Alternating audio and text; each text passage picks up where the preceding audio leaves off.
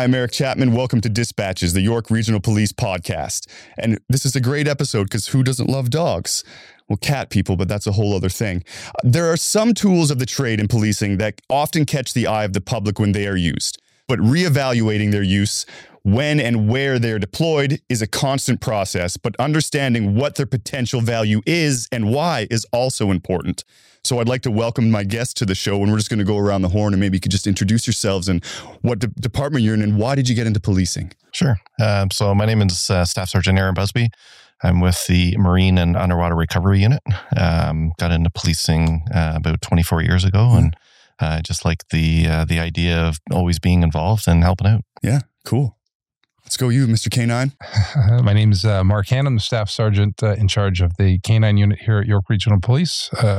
Very similar to Aaron, I've been in policing roughly 25 years. And it was something that I wanted to do from a really young age. No police in the family, so it was a bit of an eye-opener. But just something I was always interested in from a really young age. Do you remember what it was that got you when you were that young? Like, what was it? Chips? Did you watch Chips? Oh, definitely. Yeah, definitely. But it was even before that. I got pictures of about 3. My grandfather had like a little police uniform made for me, and I used to wear that around and bomb around in the basement on a bike that I guess at the time made sense. Yeah, sure. That's great. Cool. All right. My name's Steve McKenzie. I'm a sergeant in our emergency response unit. I'm the baby of the group. I've only been on 18 years. And wow. Still a while though. It's still a while to go. Yeah. What got me into policing was much like my counterparts here, was just a desire to serve. As you asked that question about, some of the other motivators, I watched a lot of cops growing up on Fox. Really? And that was a big motivator to see some of that stuff. So yeah. Wow. And you love it? Still love it? Yeah. Yeah. What do you love the most about it? Catching bad guys. Yeah. Just sticking to the cops theme. Yeah. Plain and simple as that. There are bad people out there and they need to be stopped. And, I've been fortunate to learn under these officers in different capacities, and, catching bad guys is the number one goal of being an officer. Okay. All right. And you're dedicated to it. You love it. Yeah. All right. That's cool. Okay. So let's start with you then. It's mostly known as SWAT, Special Weapons and Tactics. But here, what is it? So here it's the ERU, so the Emergency Response Unit. We assist uniformed investigators with any type of call or situation that's outside of their training or equipment that they have. We bring to the table a variety of tools, whether it's with armed suspects or people who are in mental distress. Our number one goal is to apprehend or arrest people using the minimal amount of force possible. Okay. And I think we do a very good job here of that. Okay. How many officers are in the unit? We have 30 right now. Okay. So we have 4 sergeants, including myself. We have 1 staff sergeant, and the rest are constables. Now you're taking over when other officers don't have the tactics. What kind of training? Is it a regular training and schedule? And can you take us through some of the stuff you maybe do? Yeah, so we have a variety of specialists on the team, ranging from snipers to bomb techs to rappel masters to breachers. We have all specific training to those tasks. We also have a variety of standards that we need to meet when it comes to firearm qualifications and when it comes to our physical abilities. And so these are all things that have to be taken into account when we're training our members. I'm currently the sergeant in charge of training. Oh, okay. So there's adequacy standards that we have to abide by. How often? How often yearly for quals. Okay. But we shoot probably between 1 and 2 times a month. Oh, okay. And then we've been very operationally heavy as of late in regards to the amount of calls. And so, in regards to our members, our training has been sometimes has to be pushed aside for operational calls. And because of the sheer amount of operational calls as of late, it's good and bad because you're getting that real world experience. But unfortunately, we're not able to always do as much training as we'd like. Right. How often are you deployed? The unit? In regards to calls, I would say operational calls, we're probably deployed, I'd say at least once to twice a day. And when it comes to planned, say warrant or other operations, we're probably in the ballpark of 2 to 3 a week. Oh, okay. So regularly. Yep. Yeah.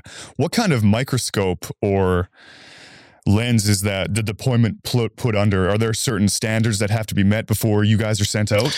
Yeah, in regards to some of our armed barricade calls where you have a subject in a house, for example, a house where they've barricaded themselves in the residence and they may have a weapon, that's where we would come in and take over in regards to containment and just trying to bring that call to a positive resolution.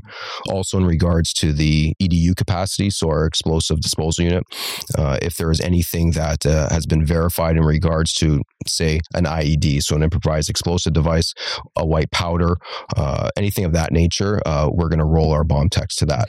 Okay. All right, let's go to the Marine unit. How big is the unit and where do you patrol? Within the region, we have 32 bodies of water and 11 rivers. Really? Yes. Okay. Some of the bodies of water are smaller, of course, but the biggest body of water that we police is Lake Simcoe within the region. There are a number of other agencies that also assist on the water. However, Lake Simcoe is 744 square kilometers, so it's quite large.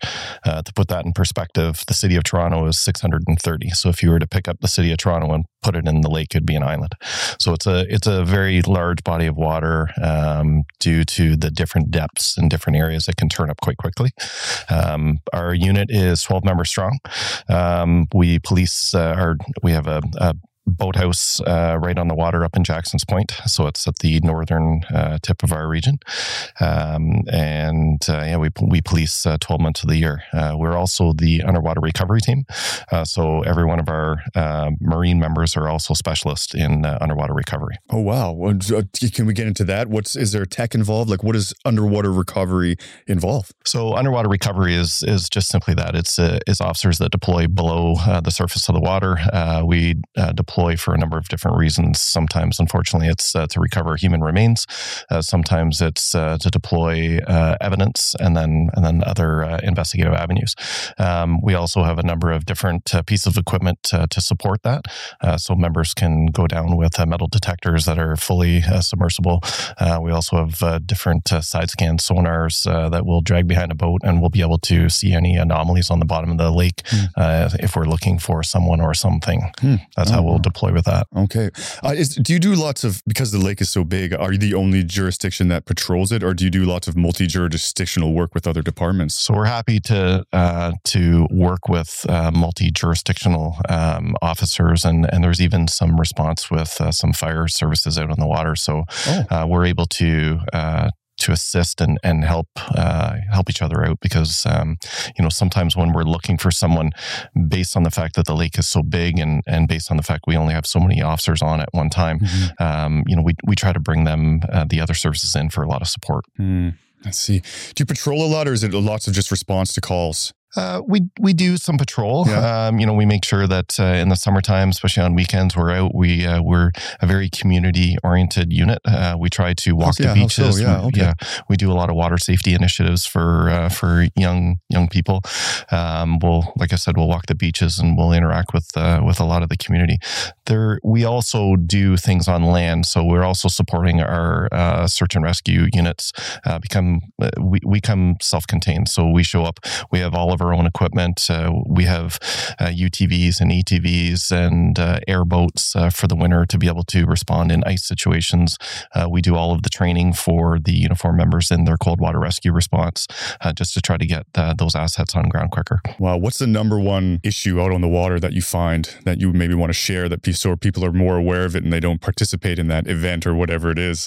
I think that the biggest thing is that the people are not prepared to go in that lake. I think a lot of people just they take for granted and maybe they've spent a bit of time on a smaller lake, maybe on a cottage boat, and they don't understand that Lake Simcoe, like I said, is quite large. A lot of them they'll go out, they don't know how to use electronics, they don't know how to ask for help. So we'll get a lot of calls, and usually they'll say, I'm in the middle of Lake Simcoe, and that's a big spot. So we're just not exactly sure where to find them, and that hinders our operation. Right. Okay. All right. That's good to know. All right. What's it like having a dog as your partner? Well, I don't currently have a dog as my partner now, and the role that I have now, it's more administrative, but I did spend a period of time in the unit, and I had 3 different police service dogs.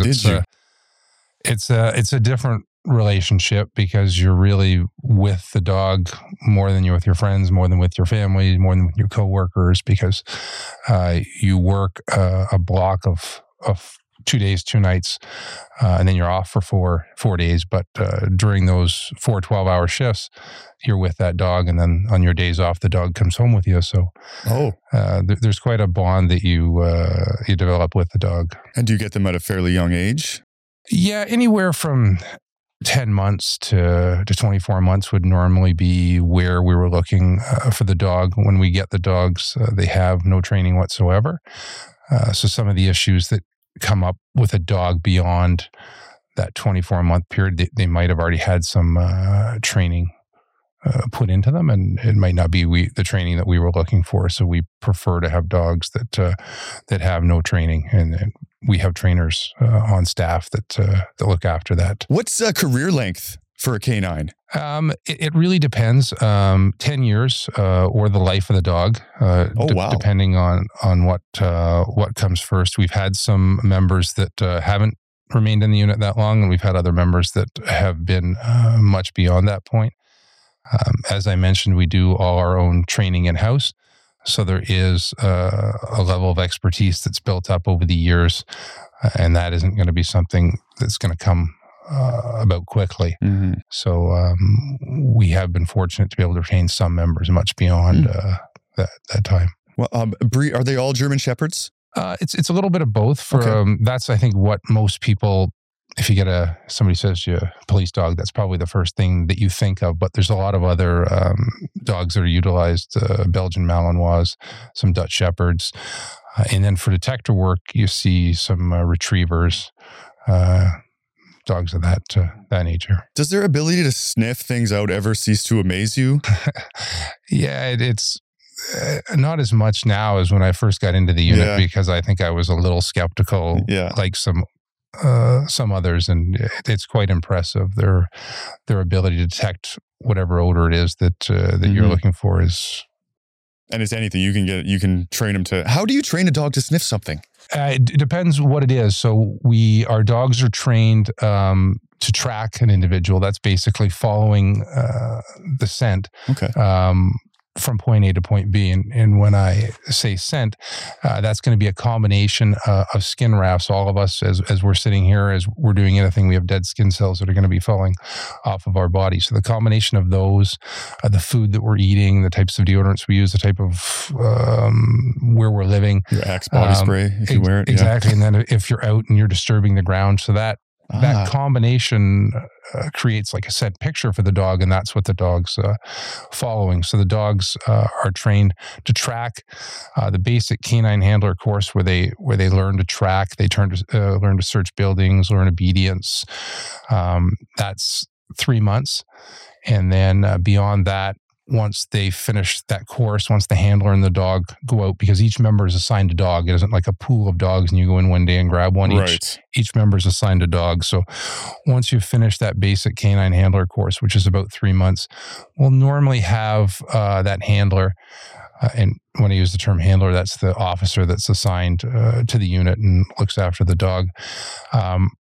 Normally after a year, then we'll cross-train that dog in one profile. So it would either be explosives, human remains, narcotics, firearms, or currency. You said the intensity of the training and the relationship with the dog is sticking in my head. What's like a typical day with the dog? Like how often are you with that dog? Like, I mean, all day long, but are you constantly training and teaching, and him to you and them to you as well, I guess? So we're very, very fortunate, like Marine and like the ERU, we're a regional support unit. So we provide support to the frontline members and investigative branches. So there is time set aside for us to train. And normally if there isn't a specific call for service that we could be of assistance, we'll be spending time through our shift training every day and all the different profiles that the dogs are responsible for. And it must be really handy having the training on site. I'm staying at the hotel just across, and I was watching whoever was training yesterday, and it seemed like, it's hardcore. Yeah. So those were 2 new handlers that just started. I think they're on day 8. Okay. So they just started 2 weeks ago, and What happens when they retire? When they retire, they become a pet. So they do, They just go, they get adopted? Yeah, they get adopted out to usually the handler takes I love them, and that. then they come home and they become a pet because although if you watch TV, there's shows on TV now, and the dog comes home and drives in the front seat with the guy or girl, and then comes home and the dog's running around the house. Well, it doesn't quite work like that. There's a break between like home life and work here. Home life isn't too stimulating, just so work is the only name in the game. So they're very motivated to work once they get here. So they're normally kept separate from the family. They normally live in a kennel outside, just so they're acclimatized to the weather, both warm and cold. But a lot of times, once they retire, then they're brought indoors, and that level of stimulation that they have by their retirement isn't quite what it was during the working stages. So they still react though sometimes if you say certain words. Oh, and do you train them in English, or I've heard that sometimes they're trained in German? They can be, depending on where the dog is from. They could have had some brief training, and it could be in Czechoslovakian, or it could be in German, but normally we revert back over to English. I'm just wondering, what do you want the public to know about the ER unit? Because just sort of the climate now, the way people are when they see units like yours out, they're really, people, they react to it. So I'm wondering if you, what would you want to say about the ER unit to those people that, have that sort of feeling about it? Well, what I mentioned before in regards to when we deploy, we are always looking to use the minimum amount of force that is necessary to achieve a positive outcome. So whether it be someone who's in crisis, who has armed themselves with a weapon, or whether it be a violent criminal, we are constantly assessing and reassessing what we are bringing to ground in regards to tools and what tactics we are employing to safely take that person into custody, whether that person is going to go to jail or the hospital. It is something that we do not take lightly. We understand the current climate, and we have a very high standard within the team where we are constantly debriefing every call that we go to, and essentially nitpicking at each other, because we understand how important it is that accountability. If you're going to get better, you need to be able to look at yourself in the mirror and each other and say, hey, by the way, like, this is something we should focus on. And that has really brought, as I said before, our standard to a very high level, in my opinion. Yeah. Wow. That's good to know. Mm-hmm. Yeah. So how often do you have to requalify for the ERU? So there's numerous weapon systems that we have to requalify on. To start at the beginning, before an officer can become a member of our unit, they have to be in uniform for a certain amount of time.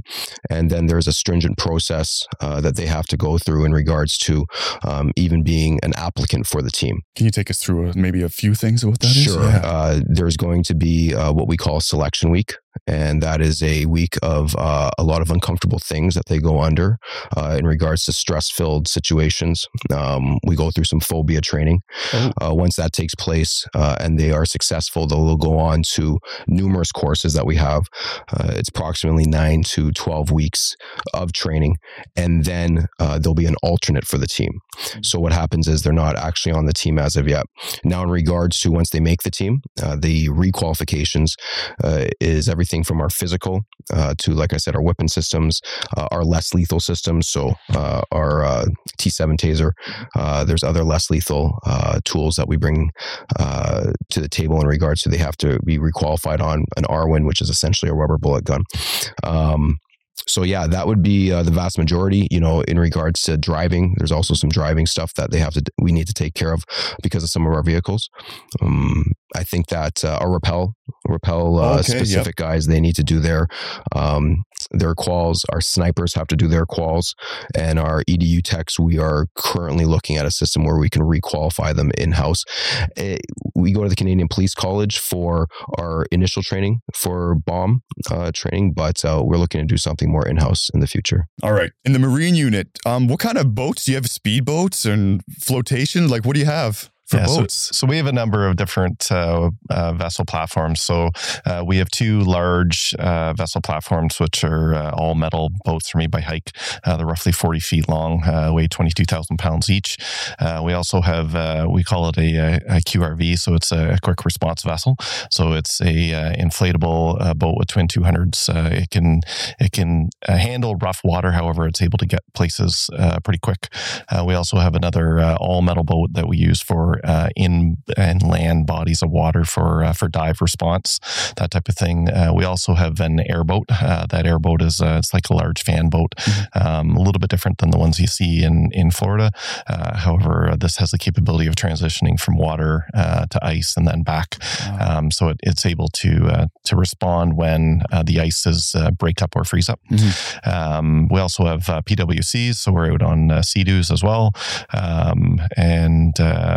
Then we have the ATVs, all the land, the off-road vehicles, so ATVs, UTVs, that type of thing. So many types of boats. Are you constantly training on how to drive and react in certain situations and conditions? Yes. So our officers go on quite lengthy course where actually York Regional Police has the ability to sign off through Transport Canada.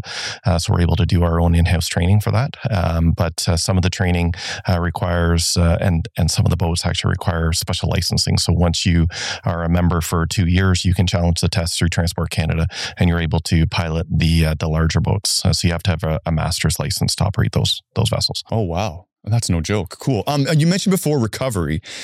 I'm picturing a diver, down in the bottom, silt everywhere. It's probably not very. Can you get a little more into description of that and anything that is used to support maybe some tech or drones that are used to support you in searches in the dark, cold water? Yeah. So our officers deploy in water that is not normally deployed in. So we're not considered recreational divers. In fact, our members have to go off and they're actually commercial divers. So we attend a school locally. They're gone. They're full-time students for over 2 months before they come back, and that's just the beginning of it. We train and we dive both scuba and also surface supplied. So we're actually able to push air down to the diver through a umbilical line. These officers are always on line, so we have special search patterns based on the fact that once you're down in the bottom, often you're diving in zero visibility, and all you're doing is you're reaching out and touching things. So we're able to deploy the diver by line signals, and also they have communications with us. But once the diver deploys and goes to the bottom, a lot of times they have no idea where they are, and all they do is they keep tension on the line, and we spin the diver off the line. So they're able to search just with their hands. Now, prior to going down, if we're able to, we do have some ROVs, and those ROVs are usually used in an area where it's either heavily contaminated water or in an area which it would not be safe to deploy a diver. We try to put this machine down. It does have the ability to move around on its own, piloted by the operator up on the surface. It does have video capability, and it actually has a claw, so we're able to reach out and grab things. Oh, what is it? What does it look like? It's small. It's probably the size of a beach ball. It's tiny. Yeah. Oh, okay. Yeah. And we're able to deploy it down into the water. And like I said, it has an umbilical line and it's powered from the top. So we don't have to worry about batteries wearing out. We're able to move it around. But again, like it relies on view. So if we're in an area where there is no view, then we're not able to use that. Then we're back to the diver. Huh. Wow. It's a lot of training of feeling. Like you probably can close your eyes and figure out what things. You're good at that Halloween game when you stick your hand in to figure out what it is. That's an amazing thing, a talent to be able to have. That's really impressive. A lot of officers actually, when they're on the bottom, they actually just close their eyes. Is that right? They can't see anything anyway. So it's actually for spatial awareness. It's just better for them to close their eyes, and then they just reach out and they feel. Have you experienced that? Have you gone down? Yeah. Just gonna take it back so everybody understands. What does ROV stand for, so we know what we're talking about here? So ROV just stands for remotely operated vehicle. Okay, perfect. You mentioned phobia in the training. I'm wondering, in a lot of explanations of the training for officers, you really do get to know yourself with things like that, don't you? And how does that help you as an officer? It starts to speak to your own personal limitations, which we all have. And, it puts a certain amount of responsibility on each individual officer to push themselves through those limitations, because, the day may come when your life or another officer's life or civilian's life may require you to do something that you're very uncomfortable doing. So I do think that the phobia training is very important. And as you heard from Staff Sergeant Busby in regards to, blackout conditions, confined spaces, those are training situations that we'll put our members through in order to ensure that they can operate in that environment, although they may be very uncomfortable doing so. Yeah. Okay. Awesome. Thanks. Cool tech and special units is great, but knowing why these types of units are needed and what scenarios they're deployed in helps the public better understands the methods used and, of course, why. I'd like to thank my guests for joining me today. For Dispatches, I'm Eric Chapman.